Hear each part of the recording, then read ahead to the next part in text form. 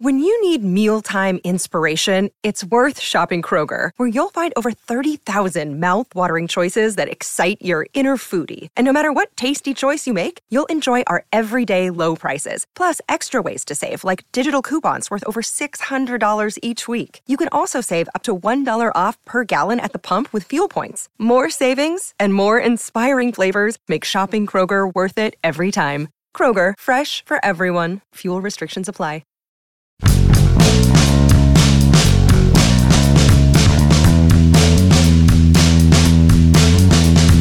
9 losses in a row, no remedy in sight, no rescue in sight. Wow. Like, what do they do? Good morning to. Good Thursday morning. I'm Dejan Kovacevic of DK Pittsburgh Sports. This is Daily Shot of Pirates. It comes your way bright and early every weekday if you're into football and or hockey. I also offer daily shots of Steelers and Penguins in the same place that you found this. Cubs 8, Pirates 3. Again, 9 losses in a row. I'm not wasting anyone's time with updating what that means in the standings. This is a free fall. This isn't a slump. This isn't a slide. It isn't a funk, as Brian Hayes called it yesterday. These aren't wordsmiths. I'm not criticizing him. It's an absolute plunge off the edge of the cliff. Because unlike what happened in early May, where the Pirates lost 7 in a row, that was almost entirely due to the offense falling off. Guys just forgot how to hit. In this one, and specifically yesterday's game that I covered over there at PNC Park, it was everything. It was everything. I guess if there's one facet where you could say that was at least kind of okay, it was the pitching. I thought Rich Hill deserved a much better fate. He had some butchery behind him. Hayes made a throwing error. I thought Connor Joe could have scooped it up. Cal Mitchell butchered a ball in the left field corner. Rodolfo Castro threw 7 miles over home plate on what should have been the easiest relay out of his career from the outfield. And yet, somehow, never to be outdone, the offense managed, count 'em, 1, 2 hits. And for the second straight day, one barrel of a bat making solid contact on a ball. That's pretty much everything. And as one can imagine, someone in my position, in my occupation, kind of running out of questions. I asked Hayes, plain and simple, what do you got to do here? What's it going to take for everybody really to bust out of this? I mean, just got to play. We just got to do a better job all around, offense, defensively. Really, that's it. It's just kind of in a little bit of a funk. Just got to be better on both sides of the ball. Is that starting to get carried out into the field a little bit, you think? No, I don't think so. We just haven't been aggressive, like attacking hitters. I feel like we're walking too many guys. That we're pitching with guys on base, and then on the flip side, on offense, we're not putting together good at bats. We're not getting enough leadoff guy that starts the inning on. So really, it's just all that, and then just a little bit of bad luck mixed in there as well. Now that's going to rub some people the wrong way, especially baseball lifers. No one wants to hear a hitter criticizing a pitcher. No one wants to hear a pitcher criticizing a hitter. It's one of those unwritten rules within a clubhouse. You just don't do that. And I'm going to admit, as I was standing there and he's answering my question, I was surprised. And it's doubly not a great look when you're not performing well, and he hasn't since the beginning of the month, but also on a day where you go 0 for 4, you make the error that I mentioned, and you didn't exactly contribute much to the cause yourself. However, I'm going to offer a little bit of context here and explain to you why I don't have much of an issue with this at all.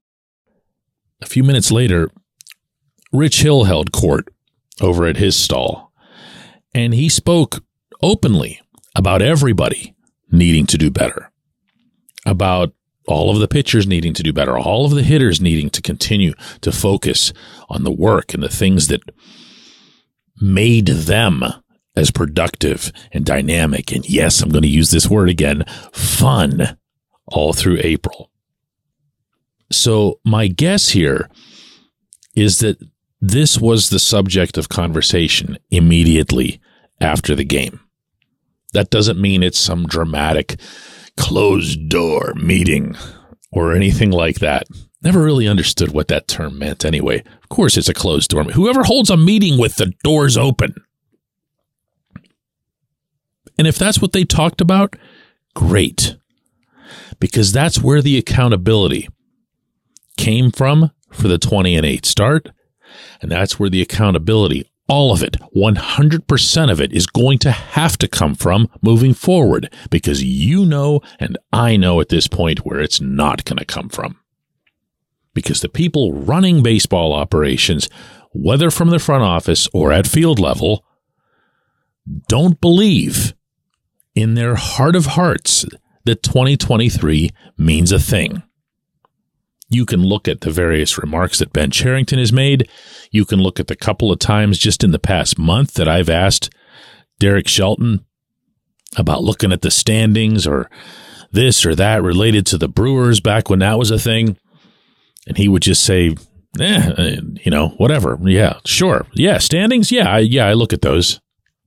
A lot of season left. They're not invested in this. So if you're going to see any kind of surge back, any kind of fight that's left in this group, it will come 100% from within there. And while that's commendable on the players' part, and I believe that component based on the conversation with Hill and Carlos Santana yesterday, it's just unbelievable, my friends, that we still are engaged in the same dialogue year after year after year as it relates to this franchise. Do they want to win? Only here can a team start out 20-8, light the city on fire. And we're still talking about it. Still talking about it. When we come back, J1Q. This portion of Daily Shot of Pirates is brought to you by our friends at North Shore Tavern. That's directly across Federal Street from PNC Park. It's home of Steak on a Stone, an eating experience, underscoring the word experience. The steak is brought to you partially cooked on an 800-degree stone, and you do the rest. It's a ton of fun, it's a great meal, and it's a baseball atmosphere like no other in Pittsburgh. North Shore Tavern, right across Federal Street from PNC Park. Your front door, your car, your bike, your computer, your gun. Safety is a habit. Every day you lock and secure your home and everything you want to keep safe. Gun safety and responsible storage are no different and the best way to help prevent accidents, misuse, and theft. If you have a firearm, own it, respect it, and secure it. Visit ProjectChildSafe.org. Brought to you by the National Shooting Sports Foundation and the Bureau of Justice Assistance.